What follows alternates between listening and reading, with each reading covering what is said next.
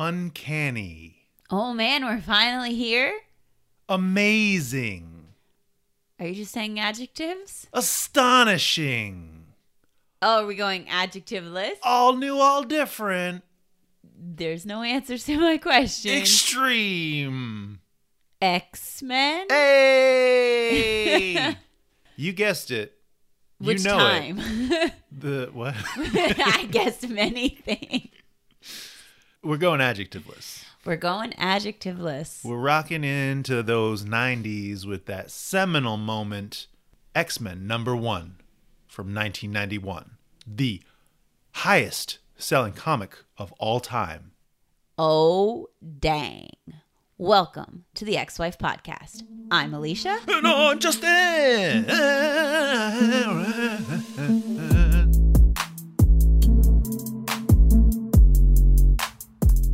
You know, I was expecting you to hit me with a different Alicia. I can't. It's my thing. It's just my cadence of how I say it. I almost did it, but it felt weird. And then I felt like I had to go big. Because I didn't go any? No, because you called me out on it last time. I felt like I had to. I didn't really call you out. It was more acknowledgement of the sameness of me and the variety of you. That's all. It wasn't a call out. Okay? Don't get sensitive about it. I am. I mean, feel your feelings however you want, but it wasn't an attack. All right, so today we're getting into the adjective list. To the adjective list. What do you know about the adjective list X-Men? Nada. Nada? I mean, maybe I know something, but I know they're called the adjectiveless X-Men. I mean, they're not really necessarily called that. It's just... I've heard them referred to that way. Yes. By you and potentially others. Others have referred to them in that way. And, you know, it's because of all those stellar adjectives that I said before. Why is that funny? I don't know. I'm allowed to laugh whenever I want. Because they are other titles of the X-Men that have happened throughout time. But this, for the first time, a second ongoing title featuring the X-Men. Kind of. I mean, you mean like simultaneously while another one is going on? Right. So Uncanny X-Men doesn't go away. Oh, snap. You didn't know that, did you? I didn't know that. Ooh, so Uncanny X-Men. Intrigue. And I mean, you know, that's kind of a loaded statement because the New Mutants was continuous as Uncanny X-Men was going on. X Factor, which we really didn't talk about yet. Yeah, but I feel like those are like you're in the mansion, you got the main team. Mm-hmm. That's the X-Men. Yep. And then there's branches. There's other teams like X Factor, New Mutants. But yeah, the one point I wanted to make about X Factor and that we didn't really talk about it is that the original 5 X-Men are the first team of X Factor. So Cyclops, Beast, Iceman, Angel becomes Archangel in X Factor. Marvel Girl resurrected from the dead in issue 1, basically. What? Because Phoenix died? Yeah, because Phoenix died, but then Jim Shooter was like, nah, just kidding. Just kidding. Claremont was mad. I've seen that in a documentary. Yeah, and you've seen some talks about this too, right? So this is written by Chris Claremont. Okay. It is under the umbrella of a seminal moment, because it is a seminal moment of X-Men history. Okay. It is also co-plotted by Jim Lee. What? I thought he was gone. No. He didn't leave? This is when Chris Claremont's leaving. Okay, timelines mean nothing to me, apparently. Yeah, I thought he left. Jim Lee left? To go do something else? So this is the height of Jim Lee. Jim Lee is doing awesome stuff on Uncanny. Editorial is like, hey, we want to follow that awesome stuff. Jim wanted to do some things that were more back to basics for the X-Men, bringing them back to the mansion, Magneto being a bad guy, having these kind of the concepts that Claremont was done with. He had kind of grown out of that. He'd done that before, didn't want to do it again. Editorial wanted to follow where the art wanted to go, wanted to follow where the numbers were selling. They wanted to relaunch a second book, and it was clear to Claremont that they didn't want to do the ideas and the stories that he wanted to do. And so he basically said, this is going to be the last thing that I write, and he left. No. And it was very unceremonious in the sense that, you know, it's really just a footnote at the bottom of issue 3 of X-Men, where it's just his initials and the massive span of time that he wrote for this book, making it the best-selling comic. Oh, dang. Now, I said this comic is the best-selling comic of all time. Not only This particular issue. Yes. So X-Men became like the highest-selling comic overall. Mm-hmm. But this particular issue is the highest-selling comic of all time. Well, okay, what is it? Show it to me. Well, hold on. Okay, my bad. I just wanted to say one more thing. Okay, say it. Two main reasons why it's the highest selling comic. One is because it's an issue 1 and speculators wanted to get in. This is right before Speculators be speculating. Yeah, you know it, right? You're going to restart X-Men. That's going to be on fire, you know? And the other main reason. Yes. The other main reason being it printed with 5 different covers. Oh, so you got to catch them all. You got to catch them all, or at least that's what Marvel hoped. It's unclear as to how many of the 8 million copies that are of the recorded 8 million plus of the recorded record actually were sold or were just kind of like you can find them in dollar bins now because it obviously did not become that high prize issue. All right. Now, can I see it? Which cover do I see? Can I see all 5? Do you have all 5? Answer me. I don't have all 5. Okay. I do have 2 of them right there. Points to the shelf. I know that one. I've seen that one for many days. That's the one. That's Adjectiveless X-Men number 1. Y'all, it's Cyclops. Oh, it's Cyclops, and he's going at Magneto with his beams. And these are the ones that I said, yo, let's get all these in printed on canvas and make a giant wall art of them. Yep. I still want to do that. That'd be cool. Okay. So we're not... So we're not what? I'm very anxious today. Don't say bad words on our podcast. This is the one signed by Chris Claremont. Oh. And this was the one I remember when we went. We're not going to be reading this one just because. Yeah, I was like, better not touch that one. When I asked him if he would sign it, and he was like, I'll sign anything I wrote. Because I was aware of just the fact that this was the last issue. Yeah. This, in addition to being the one that's autographed, is the one that is a triptych where it has the full... Oh. Wait, so does the back cover have the rest? Oh, snap, snap, snap, snap. Host. And there's even... Wait, that's 4 covers, though. This is the 5th. Oh, so 4 1 individual through 4, panels. where each of them have the individual, and then number 5 was like, y'all, we could have all 5. Right. All 4. Right. Math. We all know I'm not good at math. But this one is autographed and... Put it back in the plastic. Fancy looking. Put it back in the plastic. Give me that Magneto. I do have the one with Storm on it, too. But that's in a box down. I want Magneto. Woohoo.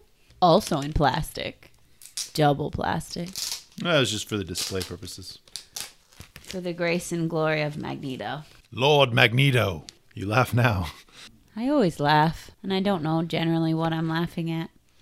So you've seen, what do you think about the big altogether image? And the fact that they did this kind of triptych setup. Well, it's very epic, and the fact that all of the other X-Men are all like sort of in a line fighting, and then it ends with Magneto, leads me to believe that, and also what you said, but leads me to believe that Magneto is the number 1 villain.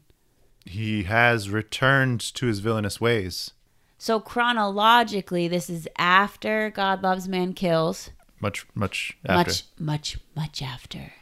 So he was like, hey, I'm on your side. And then they were like frenemies, and now they're enemies again. Well, and with a lot more that happened in between that. So around X-Men 200, exactly, the trial of Magneto, where he was on trial for the crimes that he had done.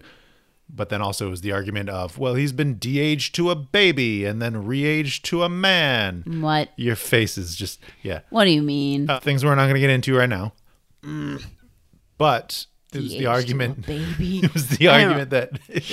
It was the argument that he did not commit those crimes. That was the other guy. And he was in conversation with Xavier to take over the school and to serve as a replacement headmaster for the New Mutants while Xavier Was lying about something? No, he was going into space because he was dying. Oh, No, yikes. don't you feel bad? Not really. Not really.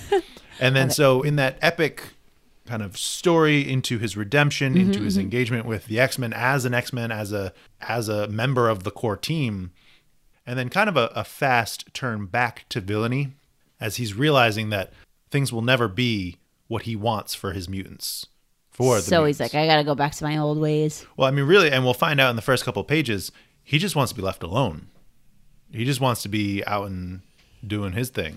Oh, Magneto. Yeah. Okay, so can I page turn noise? Yes. Okay, here we go, people. Adjectiveless X-Men. Page turn noise.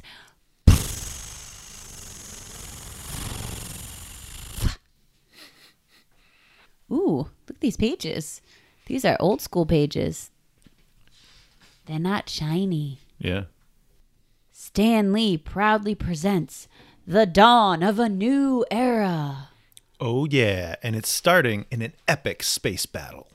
It's giving me Star Wars vibes. Yeah. We've got 4 ships. Looks like a 3-verse-1, as one of the ships, the one leading, is looking for Asteroid M. And it's getting fired on. Strike Eagle leader Delgado requesting to return fire. This back and forth about not wanting to fire above Russia and start a war. Uh-oh. Something's happening. Electromagnetic spectrum is spiking. And there's a lot happening that we don't know. This unfolds as we continue. We get more information as we go along, but you're just kind of thrown right into it. Again, build as a number 1. Build as a perfect jumping on point. There's a lot going into this that you don't necessarily know, and even a lot that is going to be revealed over the next couple of issues. Yeah, but I think an unfolding of a story where you don't know everything is okay as long as the story is catered to give you the information that you need to know and not make you feel like you're missing something, just that this world already exists. Yep. It's Magneto. I am Magneto. This is my home. Wait, is this the monologue that you did? No. Oh. That was Uncanny X-Men 150, which does get referenced in this issue and the actions of that time. He just rip apart the ship with his magnetism, and these astronauts are just out in space. Yeah. Well, and so even his dialogue, I am rapidly losing interest in whatever you choose to do on Earth's surface. Despoil the environment. Slaughter yourselves to the last child. I no longer care, but I refuse to allow you to export your penchant for violence to my very doorstep. Now, the last time we've seen Magneto, after his long redemption arc, atoning for the things that he had done, joining the X-Men, becoming the headmaster of the school, we're given this Magneto who just wants to be left alone, wants to be in space in his home. Also, who doesn't need a helmet in space? Can just be chilling in space, breathing space air. No, it's an electromagnetic bubble.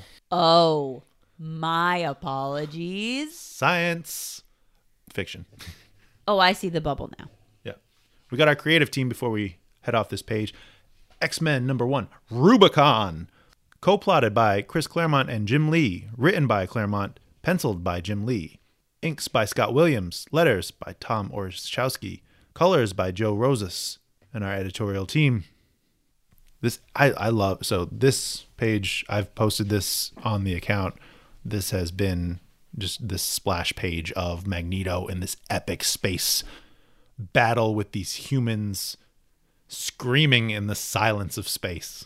That's because Magneto is epically amazing, always and forever. Well, what about the shot? I mean, you called out the fact that he doesn't need a helmet to breathe, but yeah, I mean, it's... Do you see Asteroid M behind him?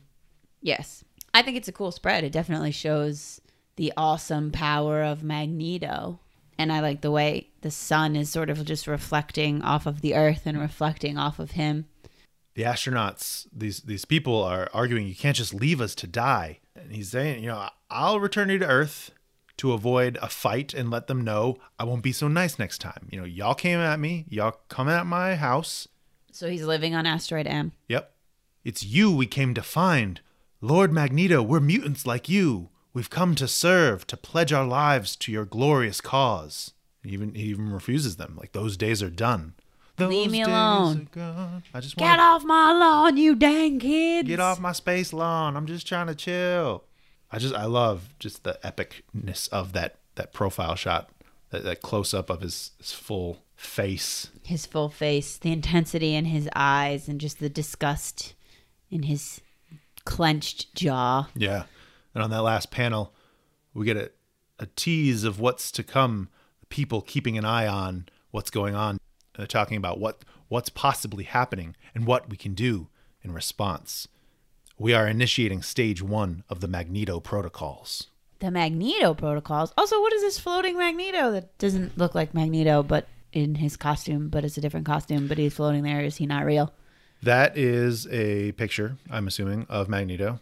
That is also the costume that he was wearing during the trial of Magneto in X-Men 200. Oh. It's interesting that they have this on file, potentially as just when we thought that he was going to be good. Okay, so these friends, quote unquote, these peeps are in Russia? The Soviet. Okay. They are in Star City Cosmodrome, and this says it on the page before. The Soviet equivalent of Cape Canaveral and the Houston Manned Space Center all rolled into one. So this is the Soviet Union's space base as they're responding to the threats that are happening above them. Oh. And they're going to enact these Magneto protocols, notify Moscow and Washington, as the president is meeting with Nicholas Fury. Nicholas Fury. And he's saying, if the Soviets act like hotheads, Mr. President, they could make things worse. You have an alternative? ? Question mark. Do you, Nicholas? And we get another epic splash. Oh, look, it's Cyclops. Yep. And other X-Men. Yep. Bunch of them. These are all the first times that we're seeing most of these designs. Iceman didn't really change much. Same with Colossus and Archangel and even Beast. But Storm's uniform is brand new. Cyclops, Rogues, these are the first times that we're ever seeing these. Ooh. These new character designs. These are the ones that I know. These are the ones that most people know. These are the ones that were then adapted for the animated show. For the cartoons. Okay, so this is his alternative plan? We don't know. Oh, but we can assume. Look at you. We're peeking in on what's going on at the X Mansion, and we're getting details that they're doing a training exercise as these teams are trying to penetrate the mansion's defenses. You fools can't get in here. So you think. Xavier and Jean talking about how it's all returning back to the way things were. The more things change, the more they stay the same. Song lyrics. Continue. It's like they're all coming together for the first time, as Xavier says. This hasn't been the way that he's known the X-Men for a while. He's been off in space doing space things with his space girlfriend. Is she our space girlfriend? Yep. Look at me, I know stuff. What's her name? Lalandra? Yeah. Oh, bam! Surprising myself with my knowledge. Yeah. And Xavier's talking about his wavering faith in his decisions, his overall dream. So his decisions to have left the X-Men to go off into space, but also the validity of his dream. Again, questioning. Is this even possible? Guy, you're supposed to be leading us, and the fact that you don't believe in what you're leading us makes us question ourselves. We've got Rogue and Iceman. They're trying to get into the mansion. That's the general premise of what's going on right now, is that different teams, different groups of X-Men are trying to penetrate the defenses, and this is how they're engaging with it. So they're not in a danger room simulation. They're actually trying to break into the mansion to test the mansion's... I believe so, yes. There are elements of the danger room later on, and it does actually seem like they're all gathered in the danger room after this all ends, and we'll get there in a second, but... I like that Rogue says, "Heads up, Popsicle." Yeah. Heads up, Popsicle. These missiles are destroying Iceman's slide, so he's unable to maneuver around them, and Rogue just flies the missiles back into the launchers. And on the next page, we have Archangel and Colossus with an equal attempt at trying to break through the defenses. Wrecking ball status as Cyclops and Beast are analyzing what's happening in the control room. Jean seems to be defending the professor as this final end goal and does a psychic attack on Colossus. Oh, snap. I love Jim Lee's art. I love these pages. I love these panels. There's so many parts of them that are so epic and just feel like each panel could be a giant poster. This image of Archangel and Colossus as he's engaging his metal form. It's interesting because it seems like these couple pages, even the one right before it with Rogue and Iceman, like Rogue looks like she's highlighted. She's sticking out. There's kind of like a larger image in the background. And even here, like you see Colossus and Archangel jumping forward. And in the bottom of that image, there's like treetops. So you know that they're in their own individual image. But then there are other panels sort of placed on top of what that larger image is. So it's giving you like that action poster vibe with then more detailed shots. So it seems like they're like jumping out of the pages. Right. Yeah. Yeah, Rogue flying at you, Colossus literally coming towards you. Yeah. And then there's Wolverine and Gambit and Psylocke. Yeah, going in through the sewers. And I think it's interesting. It's not referenced really at all, but Banshee is here, and I've readings now, boyo, on Assault Bravo. A solid lock on Psylocke, Wolverine, and Gambit. A took the high road. This lot's coming in low. It's basically just backup tech support in this role. Well, Yeah. Someone's got to be the lookout. Yeah. You got Scott here grinning to himself. Slip through the first arc of sensors, too. Make a note, Banshee. Because, they're testing the defenses, but they're also, how do we improve upon this? Mm-hmm. And here come all these robots. Psylocke and Wolverine don't look like they have any problems with those robots. Tearing through them. I have a note here that's just Jim Lee. Because, again, another epic action shot. Gambit makes it through. And it also seems that Rogue has been taken out by the explosion. Yikes. So is their idea that these defenses are supposed to be able to protect the mansion if the X-Men are not there? Potentially, yeah. Okay. Or in case, certain people aren't there. Can this mansion defend itself? Or do you need the X-Men to be able to defend the home? Gambit sneaks in. Yeah, Gambit sneaks in a couple things, it's looking like. Yeah. Sneaking in a kiss on Jean Grey over here. What the heck? Yeah. He claims his quote-unquote prize as he's reached Jean/Xavier. No. That is rude as hell, Gambit. Yeah, this is Gambit as a creep. And I love Gambit. He's a cool character, but he is also a swarming creep. Come on, man. Doesn't look like she said that was okay, Gambit. No, it doesn't. And then there's an explosion. He gets rewarded for his creepiness, as it turns out that these are just decoys. That's a robot, Jean. That's a robot, Jean. Ha ha ha! Blew up in your face. Blew up in your face. Making some jokes all around about Gambit and Jean's even. Wait a second. This isn't a page. Oh, no. Call 1-900-288-X-Men and battle the X-Men's deadliest enemies. Advertisement. Here we are. And you have Jean kind of fanning the flames. I must confess, infuriating and arrogant as Gambit can be. Those eyes, that grin, the body, takes a girl's breath away. Oh, really? When the next opportunity presents itself, remind me to drop a truck on him. Oh, Cyclops. Listen, Cyclops, did you see the first thing she said? Those eyes. Yeah. Which is why I think I can't connect with Cyclops, because I could never see his dang eyes. It's not his fault. I'm not blaming him. I'm just saying. As they're doing this banter back and forth, Charles is trying to remind you, Cyclops, that the exercise is far from over, as through the floor, Wolverine saw through the lie of the robot dummies and went for the real thing. Bang, Charlie, you're dead. Smells like a robot to me. Smells like a woman, robot. Doesn't Back off, smell like a Wolverine. woman. This immediate contention between Cyclops and Wolverine, again, trying to, hey, remember, they are not friends. Remember, they don't like each other. You made your point. Are you nuts or what? You know how dangerous those adamantium claws of yours are. Oh, come on, like he's really going to stab the professor. One slip just now. On the next page he even says, I don't slip, bub. Exercise was to tag the prof. That's just what I did. You got a problem with that? Even used some teamwork to do it. While you were all watching Gambit make a moderate fool of himself, Psylocke was able to use her psi powers to mask me from Jeans long enough for me to do the job. Teamwork makes the dream work, bub. And as you can see in this next panel, it looks like this is all in a danger room.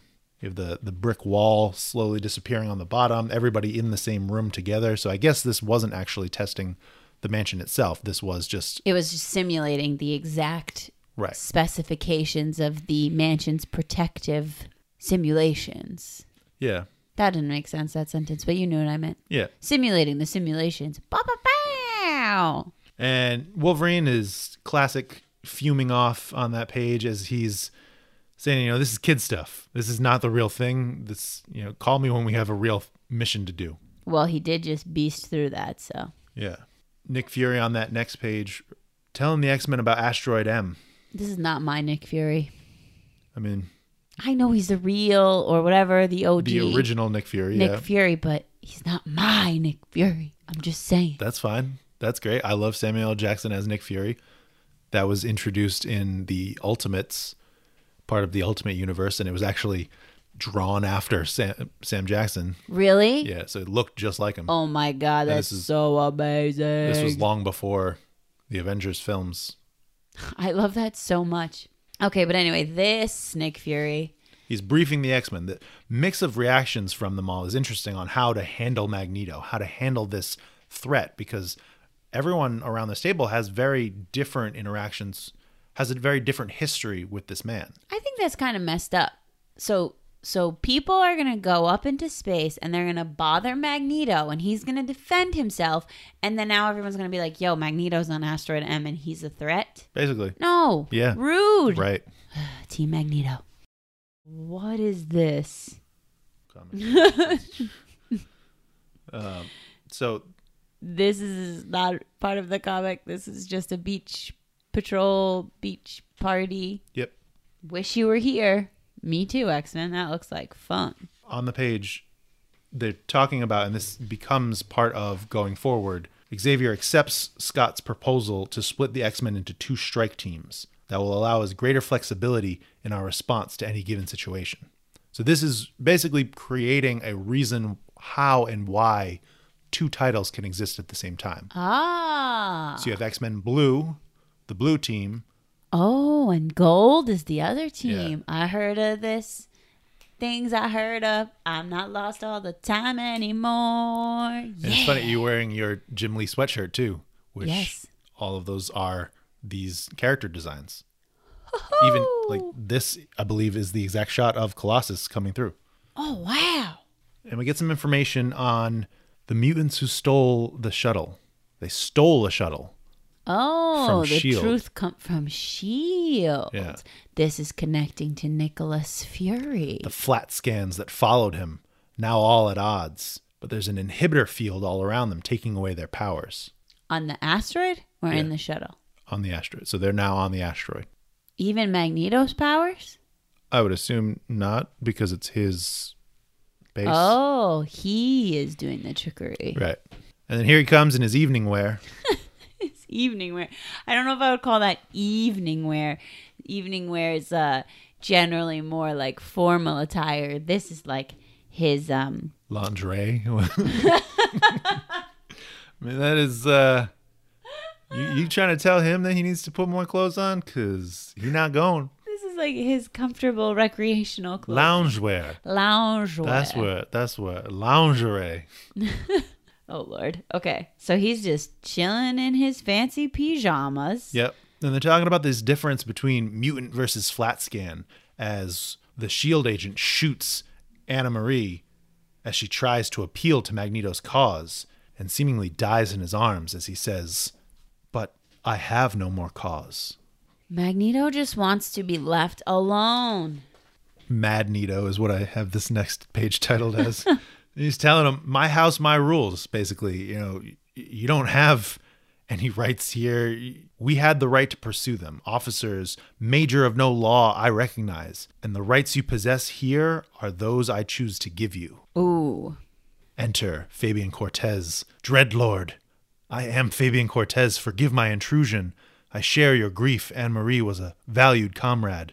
But you must know the great powers below will of a certainty react to what has happened here. Why do I know that name? Fabian Cortez. I don't know. This is his first appearance. He's in the cartoon, but I don't think we've gotten that far yet.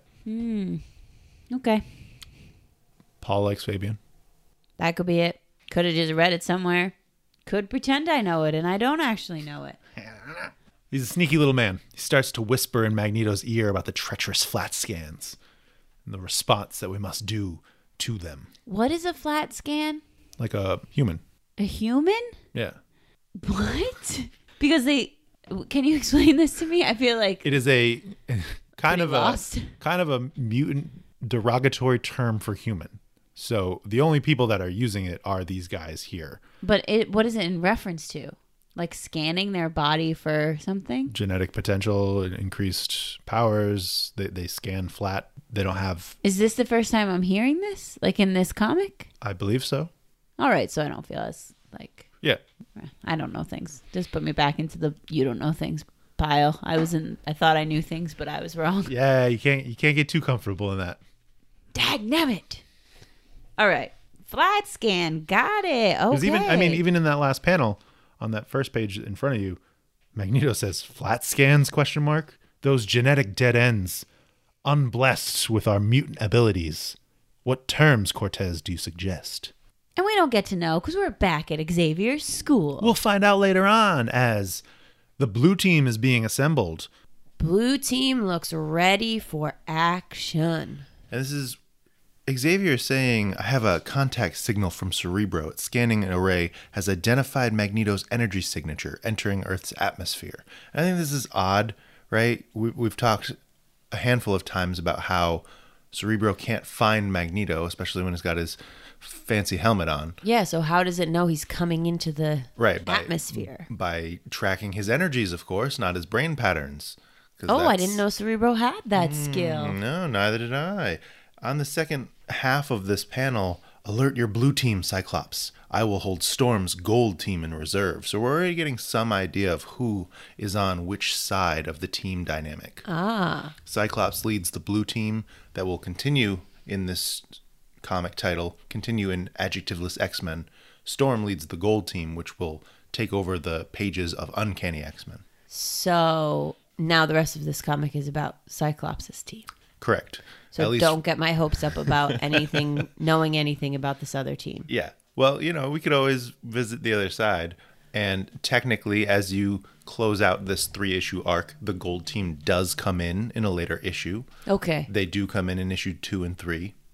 Fair. All right. Beast is ready. Look at him jumping. Yeah. This is not a training sequence. This is action stations, me hearties. Time to quote the vernacular to rock and roll. Since when does Beast talk like a pirate?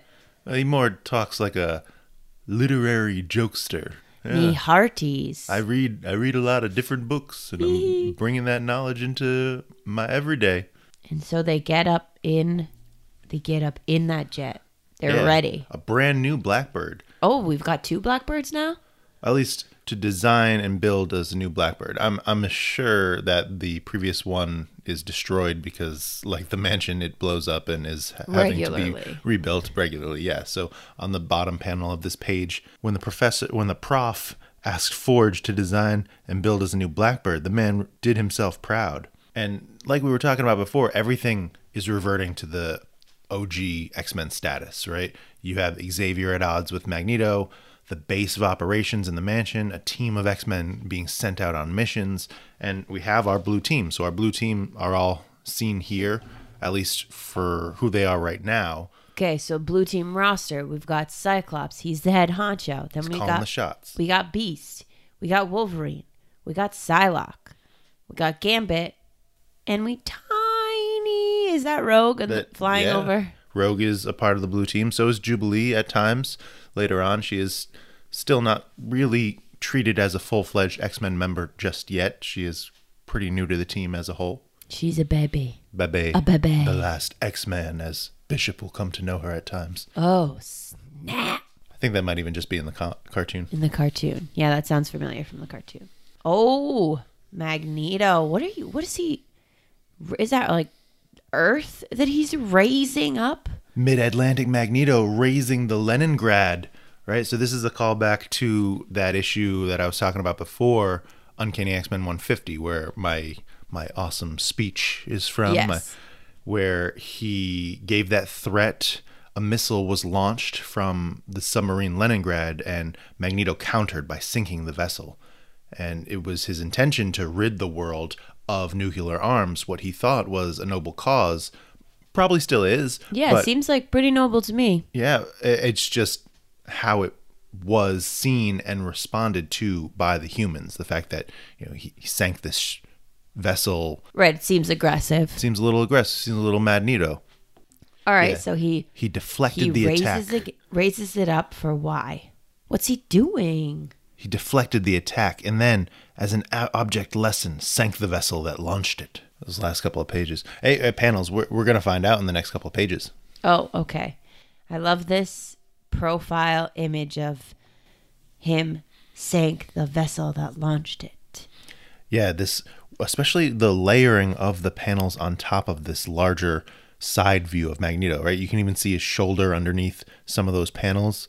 You just get... Feels almost like internal monologue-y. Right. Well, yeah. Or like, these are my memories. Yeah. In a time where speech bubbles are seemingly not around, we get a decent amount of box panel narration. So he's raising the Leningrad, this submarine that probably has some other missiles on it. Probably still has some nuclear arms, some weaponry. I'm gonna go ahead and say it's probably not like clear of all dangerous items. Yeah. Rogue and Magneto have this heart-to-heart as Rogue's trying to appeal to the side that she knows. She worked with Magneto as part of the X-Men. She also... What? What? She worked with Magneto? Yeah, so there was that period of time that he was on the X-Men. Oh, right. Okay. Right. So, and that actually is a part of this story. That's kind of the arc of Magneto going from bad to good after the trial of Magneto, coming onto the Xavier School side, being the headmaster for the New Mutants, being an active member of the X-Men team for not too long, but a handful of issues, and working with these people. But Rogue specifically and Magneto worked together for a while in the Savage Land. And that's, the Savage Land. That's an issue that I feel like Take me back. we're going to have to We're visit. there for the first time. Whether it's an episode or just a Saturday or Sunday afternoon, just, hey, yeah, let's check out this comic so you can get your Savage Land fix. I'm getting a little fixin' in the cartoon. Yeah, season 2. So, all right, I just have to say, you just talked about all these, like, life-changing things Magneto has done, and now he's evil again? That's rude. Life-changing thing. I mean, so his arc to good was long and kind of over time. Mm-hmm. His turn back to villainy is a lot shorter, but it has still been seeded in the last handful of issues of Uncanny X-Men leading to this. And, and especially as we consider, like, he didn't really straight turn to evil. He is essentially preparing for the worst right now. He's getting these missiles, getting these arms. This line from Rogue, "We don't threaten you, Magneto. Nobody does. And now, child, nobody will." Damn straight. Or what, you gonna nuke him? Wolverine asks. The American president considers himself a prudent man who perhaps prays for the best but is always ready for the worst. I am no different. So he's getting this as a precautionary measure. He knows that these weapons are here. He knows that he has now a need potentially for some defense. Always be prepared. Yeah. Too close, Cyclops. He freezes the Blackbird in midair. I can gush about Jim Lee's art all issue if we want, but this like 3-panel epic of him freezing the full Blackbird with his one hand and being pushed back by his power, and then this drop down shot as Gambit and Beast leave the Blackbird and descend onto where the team is. They both look so vicious. They're like, do. look at my teeth. Yeah. Beast got his claws. They're going in as a distraction, and Magneto pulls up this metal and shoots into Beast's stomach, disarming him. Your distraction is not working. I'm taking you down. Gambit even calls him out as playing nice attitude as he subdues Beast, other than do anything more intentionally harmful. I mean, because at this point, he's just saying, like, I'm not a threat. I'm just let me do my thing. I'm just doing my thing. I'm just stocking up. So, like, leave me alone or this is going to get ugly. It's just you can't have a guy like Magneto doing that and people not be suspicious. And that's the thing. You know, don't be suspicious. Don't be suspicious. Don't be suspicious. We, the reader, know that he went on this long journey of redemption. Does the world government know? Or do they just see that, you know, lately he's been hanging out with the Hellfire Club. Lately he's been posted up in the Savage Land and he had some interactions with other government officials. To be fair, right? like, honestly, even if they do know, they also know his past. Right, so exactly. They're just seeing. But the world government is not the one who launched the blue team at him. Well, I mean, technically, Nick Fury went to Charles to ask for his interference. You're right. It's also launched in a defensive way, you know, or like a trying to subdue this with Beast and Gambit coming in. Like, they're just descending into the area. Magneto's disarming him because he doesn't want something to escalate further. That's why it's not He's like, fatal sit blow. down. And Gambit even remarks further that I don't want to charge these cards full enough to kill. A fortunate decision, young man. For you. And we're squaring off. We got the blue team versus Magneto. High kick. Look at that kick. Look at that extension, Psylocke. Yeah, with that ninja action, which, again, to the face. We'll talk about it quickly here, but this is Betsy Braddock in... No, let's not. I choose not to talk about it. No, thank you. It's Psylocke. At this current moment, that's all I need to know. She's kicking him in the face. Yep. Good job, Psylocke. We're going to get to it in Fallen Angels, though. Yes. And then perhaps I will understand. But right now, I'm just going to skip it. That's Betsy Braddock. That's Betsy Braddock not in her original body. That is Betsy Braddock in Ninja Assassin, formerly Kanan's body. What did I just say? Let me just say it quick. All right, fine. Build the foundation of understanding. Great. Now I'm just thinking, where's Betsy's body? But I'm not going to let myself go down that rabbit hole. Don't answer it. It'll come up in answer it. 20-something issues. Okay. Have you X-Men all gone mad? I said I meant no harm. Why do you assault me? Good Lord.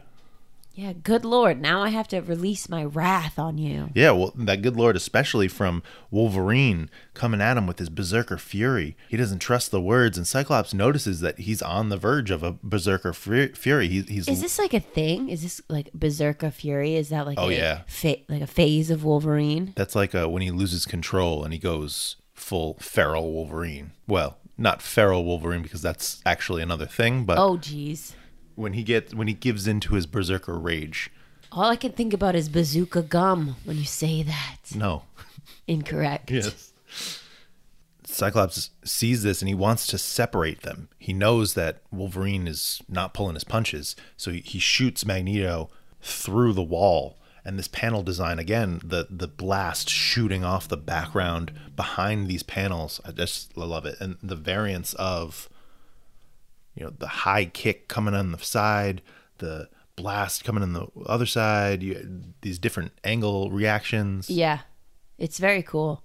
It's cool because there's moments where you feel like there's layers on layers of image. Yeah, and you're just brought in that way. Like you can almost see the fight scene in a 360 because they're all happening like side by side. And I'm sure it's not like one person is waiting for the other person to like, okay, Wolverine, I'm going to give you your turn with Magneto and then I'm going to wait. And then when you're done, Psylocke's going to come in or vice versa. You know what I mean? Like they are all attacking him from all fronts. Yeah. So you get that like chaotic disoriented feeling that there's like stuff coming at you from everywhere. These aren't stormtroopers where they'll shoot at you one at a time and miss. Stormtroopers. Magneto even says, so our comradeship means nothing. By the Eternal. So he's talking about the fact, again, that Magneto was a part of the X-Men. He worked with Wolverine, and I think it's in a later page where he speaks specifically to... Well, you have to think about like kind of what I was saying before. Like, yeah, okay, maybe the government and Nick Fury and all of them, they don't understand. But the X-Men and Xavier, they know that Magneto like went to chill on Asteroid M and So The they're not government even, understands just fine. They just don't trust it. they're not even giving him like the benefit of the doubt of being like, hi, excuse me, Magneto, what are you doing? I mean, they did. That was Rogue and Wolverine and Psylocke at the beginning trying to talk, and then Magneto's like, "Hey, I'm doing this to prevent any nonsense from happening further." It's like, "Hey, guy, I get it. I get our relationship, but you're stealing nukes. Okay? That's not just I'm putting up a fence. That's I'm arming my home with weapons that could destroy the whole world." And from a guy like Magneto, who can move those weapons with the flick of his wrists, that's a worry. Yes, you are. I'm not gonna say you are correct, because that would make me Team X-Men and I'm Team Magneto. But I see your point. I'm Team Reason and seeing the differences between both of them. Neither is correct fully, neither is wrong fully. Both are operating for their own purposes. Yes. I got a yes. Okay. The fight continues. Well, the fight actually moves inside the Leningrad, and Magneto is coming to face his consequences, the consequences of his actions, as he's surrounded by these skeletons. Oh my holy skeletons, Batman. All the people that died in the ship that he sank. People that before he just considered as pawns. He didn't actually see them as individuals, but now it hits him in a big way. Previously seeing them as just pieces in this greater scheme, but now he's got a direct comparison to what had happened to his friends and family throughout the Holocaust, that these are just... Yikes. Yeah, these are actual people. That's rough. And he's overcome with emotion. He throws them back. Stay away. You choose to see me solely as the man I was? Is that then what I am? I mean, he's even trying to fight for his own humanity, his own ability to be seen as an individual who can reform or can change. Right, yeah, he's struggling too, because he's like, I was just trying to go do something else, to disconnect myself from all this craziness, and now somehow, I mean, we know how throughout this story, but quote unquote, somehow I'm back in the middle of this again. So is this who I'm supposed to be? Wait, isn't that in one of the movies? Doesn't he say, isn't this this who you want me to be? It's from Apocalypse, I believe. Yeah. Yeah. Because it's the same situation, right? He's just going and try to live in the woods. He has a daughter. And then he uses his power one day. To save someone. And then everyone's like, hey, you're that guy that murdered all those people? Yeah. And then they freaking kill his wife and child with a very strong arrow that goes through both of their wooden arrow that shoots through both their hearts. Perfectly aimed accidental arrow. But anyway, that's what he's like. Is this who I'm supposed to be? So, which, I mean, you think about it. There's so many forces pushing him towards that. You have the acolytes that are literally saying like, "Hey, we're here for that Magneto classic. We believe in the classic Magneto. We want bring him back. We want the old man." But the young man, because he's a baby. He was a baby and now he's re-aged. Ugh. That actually comes back as part of this narrative in later issues. It's cuckoo bananas. Okay. So he's going off. He's making his exit with his missiles, and Rogue wants to try and reason with him. Rogue. Beast is the voice of conscience. Perhaps seeing him as our enemy forces him to become our enemy. And, that is what we're talking about. Yes. Valid point, Beast. Don't agree too much with Beast. Well, it's really our point, so that's why I'm saying it's valid. Yeah. But Beast is a fluff character. Here's some fluff. Here's some. Let me analyze the situation for y'all. Here's some facts, and then I'll just run and jump over here and throw someone. Yeah. Scott even calls him out. Cyclops even calls him out. Are you bound and determined to be my conscience, Hank? Every good leader needs at least one. Enjoy, then. In the meantime, I'd appreciate a positive scanning track on Rogue and Magneto. Because those two just flying. It's taking them right over Soviet airspace, and their defense command knows it. So now they're responding. They see, hey, it's Magneto. Flying above us. With a bunch of nukes. That's not threatening at all. Nope, so they send some ships after it. Magneto and Rogue are trying to have this heart-to-heart. Rogue is trying to connect with him and extend how them seeing this might have added to the misunderstanding, but you're trying to haul off with all these nukes. Don't you see? You've got everybody spooked. Magneto does not want to hear it. No. This first panel on the next page. Mostly folks know you as the world-class mutie terrorist. You're the boogeyman that's used to frighten people about us. By acting the way you are now, you're proving them right.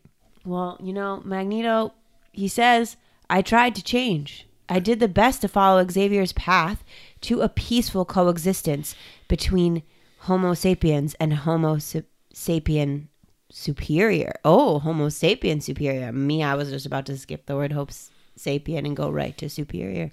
Yeah, and so that kind of roots it more in the idea that mutants are humans. They're just a next evolution of humans. Mm-hmm. And paid for that folly with the blood of innocence. Doug. Oh. Oh, yeah. Surprise. Doug died. Oh, Doug. Well, I knew that from book club. Yep. Power of X-Men book club. Okay, back to the story. Yep. So, what's happening to Rogue here? She getting shot? Are these Soviet planes shooting Rogue? Yeah. Magneto, this is not what you wanted. The rockets shoot out from the plane behind her, and there's this giant explosion, an upper atmosphere nuclear detonation, at least a megaton in yield. Magneto's fired one of the missiles. But what about Rogue? But did Magneto really fire the missile, or was it, again, a misunderstanding of the charged players involved, right? It's this ship that's shooting these rockets in the top right. Yeah. Come on, man. What about Rogue? Well, she's nigh invulnerable. That's a cannonball line. I see your face. I see your face. I feel like we've had this conversation. It feels like it's just a double negative sentence. I'm nearly invulnerable. Well, I guess because I don't really know. I guess so. Nigh means nearly, not. Right. Sounds like it would be a no negative word. Anyway. Back on Asteroid M. English language. At home with the Council of Cortez on the next page. Oh, and P.S. they just left Rogue there. Yeah, I mean, well, Magneto's bleeding, and I'm talking about the blue team. Yeah, well, there's a nuclear explosion. Cyclops is making the call for the good of the many over the good of the few. It's Morph all over again. Morph. My friends. I hate it, but I like it, but I hate it. You love it. And these references of Cortez calling him his lord, noticing the injury. That devil Wolverine. The devil. And he's talking, I thought my armor proof against any assault. From Cyclops, I expected that. He has never trusted me and never will, but Wolverine? I have fought by his side. For the brief time I worked with the X-Men, he accepted me wholeheartedly, if not as a friend, then at least as a comrade in arms. Well, Wolverine does not agree with what you're doing right now, Magneto, so I'm sorry. And Cortez is just stoking the flame. Perhaps, Lord, because they know there is not room in the world for your vision and theirs, one can prevail solely by the total elimination of the other. Right? So Cortez is the villain in this. Cortez is the one that's really... He's just doing shady business. What's your ulterior motive, dude? Killed humans, killed flat scans. Flat scans. And he says, this point from Magneto about having to destroy his people in order to save them, the juxtaposition of their ultimate goals and how it continues to drive their action, Xavier and Magneto. Mm-hmm. We learn that Fabian has healed the attacked mutant from before and will use his powers here with Magneto in the same way. Place your faith and fate in my hands. You will not regret it. That sounds like a dangerous bargain. It sounds like if you let him heal you, he owns you. You have no idea. What? On the next page. No, what? What? Crackers. The X-Men are searching for Rogue. No luck in the scanners or telepathic connection. Xavier reaches out to tell them he's found Rogue. She's on Genosha. In a hospital bed. The recently freed country. Recently freed? Freed from the people who killed everyone? Or is this pre-Genosha massacre? That's okay. That's much further. This is when Genosha was an enslaved nation state where mutants were test subjects. Okay. Mutates actually comes from this. Mutates came up in episode recently. Yes. Okay, cool. But in the Extinction Agenda, the X-Men destroyed the evils that were in the background, primarily Cameron Hodge, and what he was trying to manipulate for his own means. Well, not primarily Cameron Hawks, because there were still the magistrates and the people that were doing all this genetic testing on mutants and enslaving mutates. Oh, I do not think Magneto enjoyed this. He wasn't there. He wasn't there. Oh, feels very triggering for him. Rogue wakes up. She questions her ability to be there as a free person. Is this a prison hospital? Free? Even for mutants? And is it? We need you, Rogue. Even though you're hurt, a superpowered terrorist cadre is staging random attacks throughout the city. My magistrates can't cope. Innocent lives have already been lost. Hey, we found you and we nursed you back to health, but also like we need you, okay? So can you handle this business real quick? Yeah. Explosion. Oh, whoa. Actually, Rogue, we want you either by our side or at our feet. Excuse me. Calm down, sir. Yeah, and these, you may not recognize them because they got their fancy new duds, but these are the mutants that were on that shield vessel that went to Asteroid M to rally around Magneto's cause. So this is Fabian and his crew, or? I believe that's Fabian in the middle, yes. Yes, like chokeholding Rogue. Yeah. Well, he's not chokehold, just choking her, just regular choking her. Just regular choking. Where she's like, not today, bam. Yeah. So these are the Acolytes. This is their first appearance in this garb, in this look that will become their look going forward. Kind of cool uniforms, costumes. I like them. And we get some display of who these people are, what their powers are. There's a reference to Delgado on that page is growing and about to squish Rogue, but Cyclops attacks from behind. Surrender or suffer the consequences. Oh, Cyclops is back. Hey, they didn't like just leave and go get Mai Tais. They were looking for her. I know. I'm sorry. Let me try that again. Oh, Cyclops is back. Was that better or? No, be true to your feelings. But okay, Cyclops is back. Woohoo, let's get it. There you go. That's good. That's middle ground. So the team is there for backup. Yeah, and they're squaring off about ideologies and understandings. Genosha bred mutants as slaves. They tried to destroy you, X-Men. Yet now you defend them? Traitors! Genoshan government did those nasties, Sherry. Government changed. Those nasties. Policies changed with it. I love, like, this is the attention to dialect that I love about Claremont's writing, and just the fact that he's writing these characters in character. Yeah. Right? Like when you read it, you can hear their voices and their accents. That Cajun. Ooh. Ooh-wee. And especially as he catches this bullet from the gun that shot at him and just throws it back at her. Yeah, yikes. Explosion again. Pa-pam. Why does this guy look like the Thing? His powers are being enhanced by someone else on the team, and his physiology is being morphed as he is becoming denser. And it even says, I've altered your molecular structure, Delgado, to make it virtually as dense as adamantium. For what you lose in speed and agility, you'll more than make up for in strength. Oh. And Beast notices Delgado. There was a Major Harry Delgado commanding the SHIELD pursuit force that was captured by Magneto. Coincidence? Different guy, same name, or maybe the Major was a sleeper working with the clowns he was supposedly chasing. Or maybe he switched sides, or maybe somebody made him. I like that Wolverine's like, yeah, don't jump to conclusions that this was Magneto. Even though like a few minutes ago I was just ready to kill him, just like could be anything. Beast. Well, yeah, he's, and this is more about Delgado, where he's like, it could be this, it could be that, it could be this, just throw me. He's throw like, my razor-sharp claws as I tear into these guys because they're destroying things. Not sure what the reason is. I don't care. I'm just here to do a job. I don't care about anyone's motivations. Yeah. However the man came here, Beast, he means business. We can figure out the backstory after we take him down. Stab first, ask questions later. Yikes. Wolverine. That's maybe not the best method. Fight!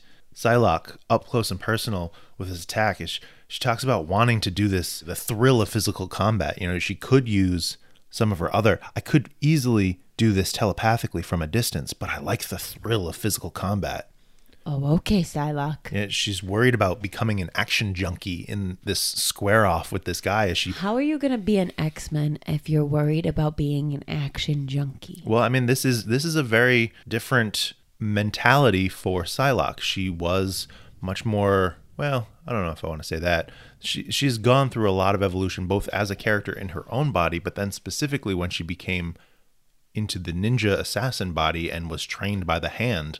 There's a lot more that's activating in her, that's I'm just driving saying, her. like on a mental stability level, if you're questioning those things, maybe don't be on a team that of soldiers. Fights. Don't be on a military operation of mutant superheroes. You might want to work that out first. I think it's interesting that she's having this intense inner monologue at a place of the intensity that's surrounding her, but at least she's recognizing that there's a change in her attitude, that there's something evolving within her. Yeah. Wolverine versus Cortez. He wants to kill him right now. He knows him, but he's unable to place the scent. Ooh, the scent. Not your face. Not like, I know I've seen your face before. I know I've smelled you before. I know I've smelt that Cortez before. That split face panel. Yeah. It's literally those were the exact words in my head at that moment. I was about to say them. And Cyclops is like, Wolverine, he's the leader. We need him alive. Don't kill him. Ruining all my fun, Cyclops. There's no need for such melodrama, X-Man. I have nothing to hide, indeed. I and mine are as proud of our affiliation as you of yours. So he's saying, like, I back Magneto just as hard as you back Xavier. Yeah. Except I'm driving the ship, Yeah, except Cortez I is the maybe one that's back like- Magneto a little bit more strongly because I am actually forcing him to I'm do these fronting things. Magneto. Yeah. I'm saying, hey, I want that Magneto classic. But let's get that back. Speak of the devil. Oh, the epicness Coming of in. Magneto. Making the rules. This happened without my permission and awareness, but these acolytes have pledged themselves to my cause and service. He's talking about the response that is warranted on these magistrates. So the fact that, like, they are in Genosha, only magistrates were slain or injured. I could say that this is merely just retribution for the horrors they inflicted until recently on Genosha's mutant citizenry. They acted in an excess of zeal that is wrong, and since I accept responsibility for their actions, somehow, however misguided, I shall determine their appropriate punishment. I mean, that's a testament to Magneto's loyalty. Like, he's out here saying, listen, I get it. I didn't authorize this mission, but these are my peeps. Yeah, and they're doing So- something that, like, if you're going to make me have to rationalize it on the fly, these guys did some terrible things to mutants earlier, and they're the only ones that are hurt, so stop crying. It's not that big of a deal.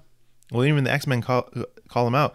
Wolverine, what we got here, bub, a new twist on the divine rights of kings? You figure since you live above the world, that puts you above its law as well? Laws written by humans for humans, Wolverine, as out of date as the race that created them. Ooh. A new generation is being born, and with it must come a new world order.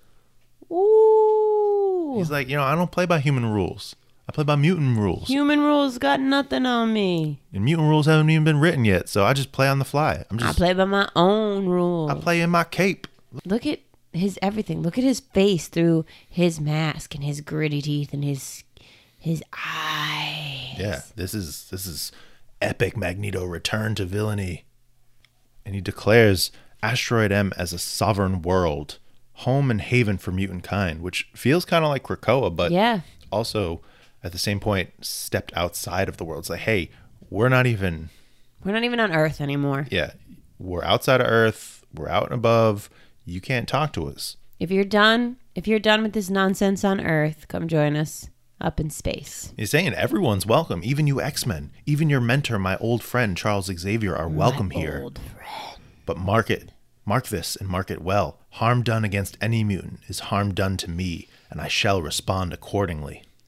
Yikes. These last 3 panels, back at the Xavier school, Moira's freaking out as Sean Banshee comes up to her. Moira, what ails ye, Ashla? Have ye been crying? Oh, Sean, forgive me. I dinna can know what could have possessed me. Lord, my lord, what have I done? The terrible things that's happening. Banshee, it's all my fault. What?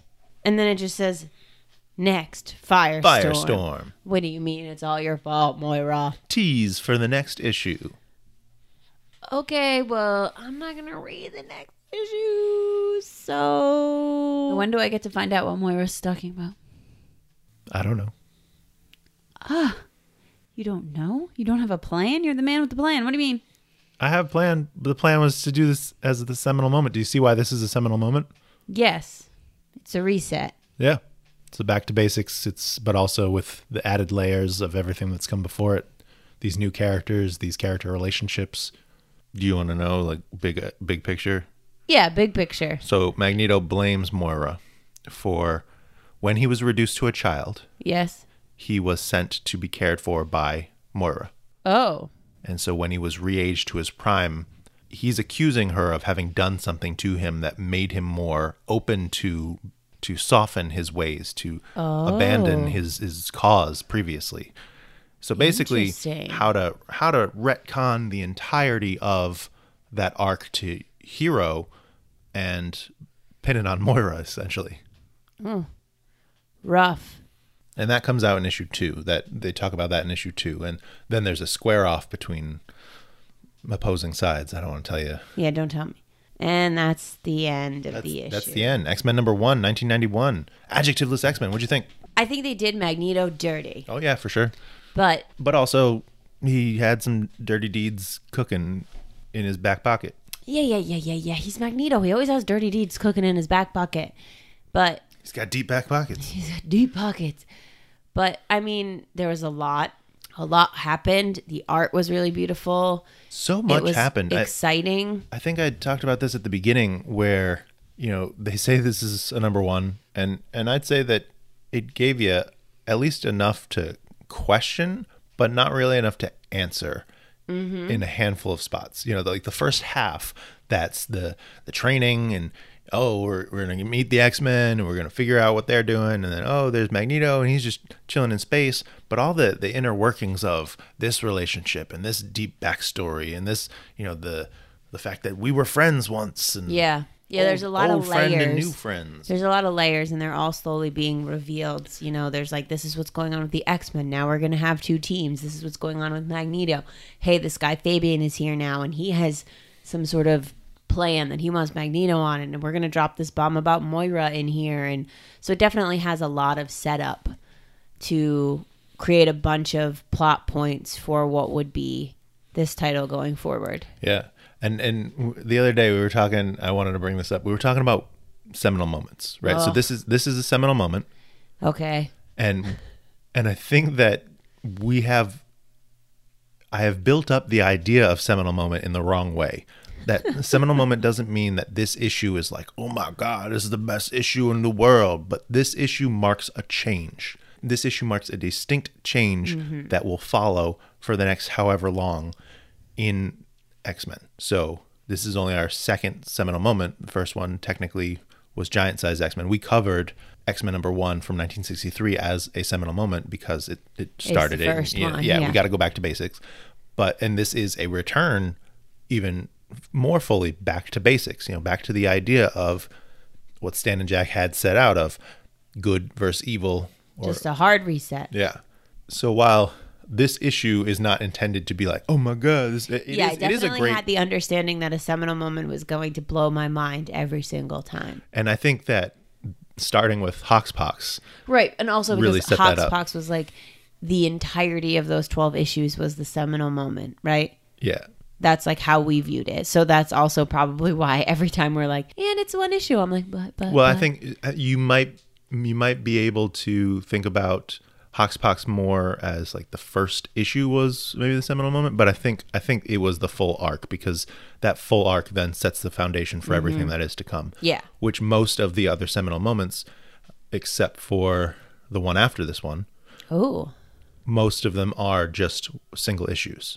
Just a little. And I might say that this 3-issue arc was the seminal moment because it does more fully explore what's about to be set up and really pits you on either side of this X-Men versus Magneto and his acolytes. Oh, Magneto. I mean, I enjoyed it. Overall, good stuff. Good stuff. Did it make you excited about the 90s X-Men? Sure, yeah. Yeah. I mean, I'm interested to see like what the differences are, like if there are any differences in the kind of things the blue team and the gold team do, or if it's really just two story, like just so that we can have two titles going on, or I mean, it's primarily because they wanted two titles. X-Men was the highest selling comic. This became the highest selling issue. They wanted to start with the ability to tell two X-Men stories, and that could more easily cross over or set yourself up to cross over. It was like, hey, we got all these X-Men. What are we going to do? Oh yeah, we could do some big things. Yeah, and in this reshuffling, there was previously a handful of the New Mutants and a handful of other characters had formed into X-Force, which we talked about. Mm-hmm. One of the New Mutants, so Wolfsbane, and a couple of other characters formed the all-new X-Factor. So that was a new team with Strong Guy. Mm-hmm. I just opened that figure finally yesterday. Yes. And Havoc and Polaris and Multiple Man and Quicksilver. That's where that that team comes from, and that look. And then you got Excalibur that's off doing England things. So it's just, what are we doing with all these established characters? This backstory that Claremont cultivated along with other creators, writers, and artists. But we have all these characters. We're not just going to let them retire, which is essentially what Claremont wanted. That X-Men would come and go. Some would die. Some would retire. Mm-hmm. He had intended that Scott was going to retire when he married Madeline Pryor. That was going to be him going off into the sunset. And these are not real people, Chris Claremont. He don't tell him that. No, I agree with him. I agree, and I understand that they need character arcs and that they age. Not all of them are Wolverine, but that's not what the people want, or that's not what the comic industry believes that the people want. Yeah. They want their classic characters to stay around forever, Yeah, they want to go back to basics. It's interesting. You have Magneto, who didn't want to do that. Right. Magneto is basically Claremont in this, where he's like, no, I just want to... Don't make me. I guess I have to. I want to retire on a space base orbiting the Earth and just watch shooting stars for the rest of my life. And editorial's like, no, Dreadlord, you're the evil, your cause, we pledge to it. Oh, goodness. And he's like, you know what? This is actually kind of fun, Yeah, secretly I like this. I like this. Here's some nukes. And I'm prepared. Well, we did it. We got a seminal moment.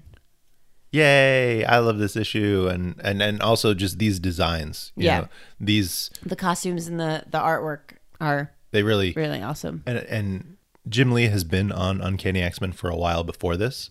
Will Spartacio takes over on Uncanny. And Jim is now going to be plotting and doing art going forward after these 3 issues, because these 3 issues are the last of Claremont's run. Oh, right. It kind of changes the dynamic for at least, the first 11 issues of this comic. And then Jim Lee leaves with Will Spartacio and a handful of others to form Image Comics, which, kind of a handful of other people pick up where threads are lost, but some things get crossed in the interim. And I still love this era. I still love what comes after it. And honestly, as a fan, as a reader, you don't notice a lot of that. I think the Kuberts did a great job. And Art Thibert, I think, is another artist that really captured a lot of the energy that Jim Lee brought with these character designs and with this layout. The other thing that I was just thinking, because I saw it, this is the first appearance of the hover chair.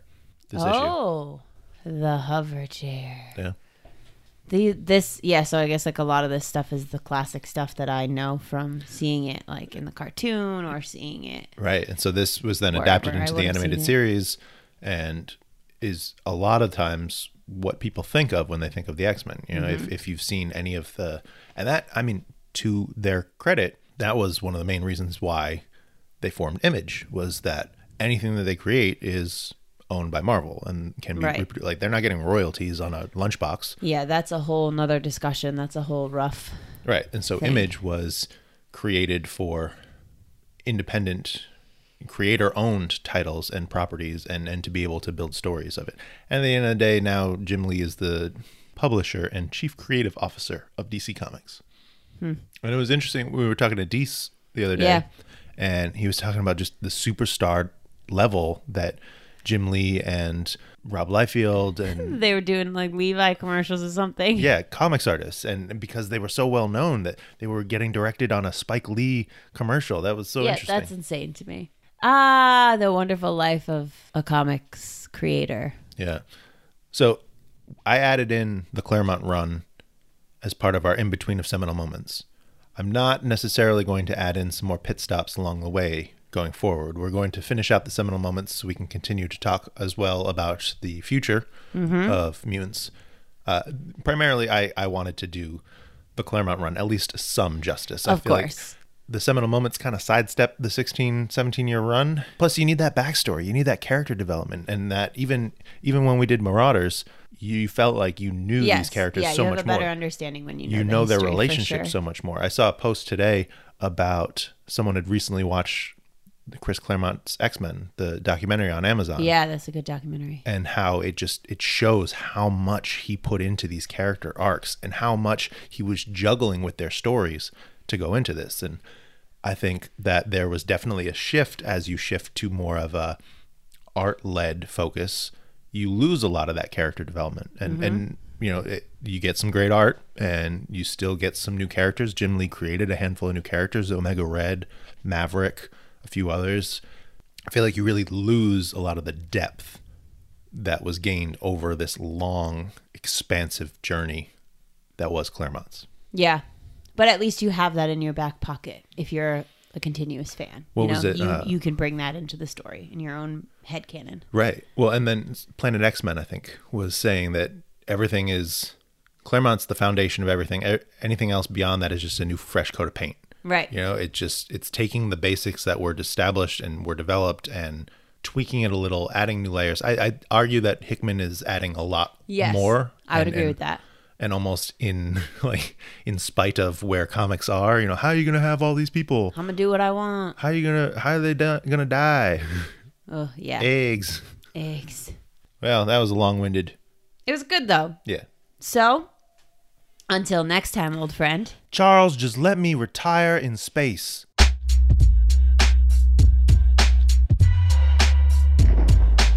Thanks so much for joining us today on the Ex-Wife Podcast. Be sure to leave us a review and tell your friends.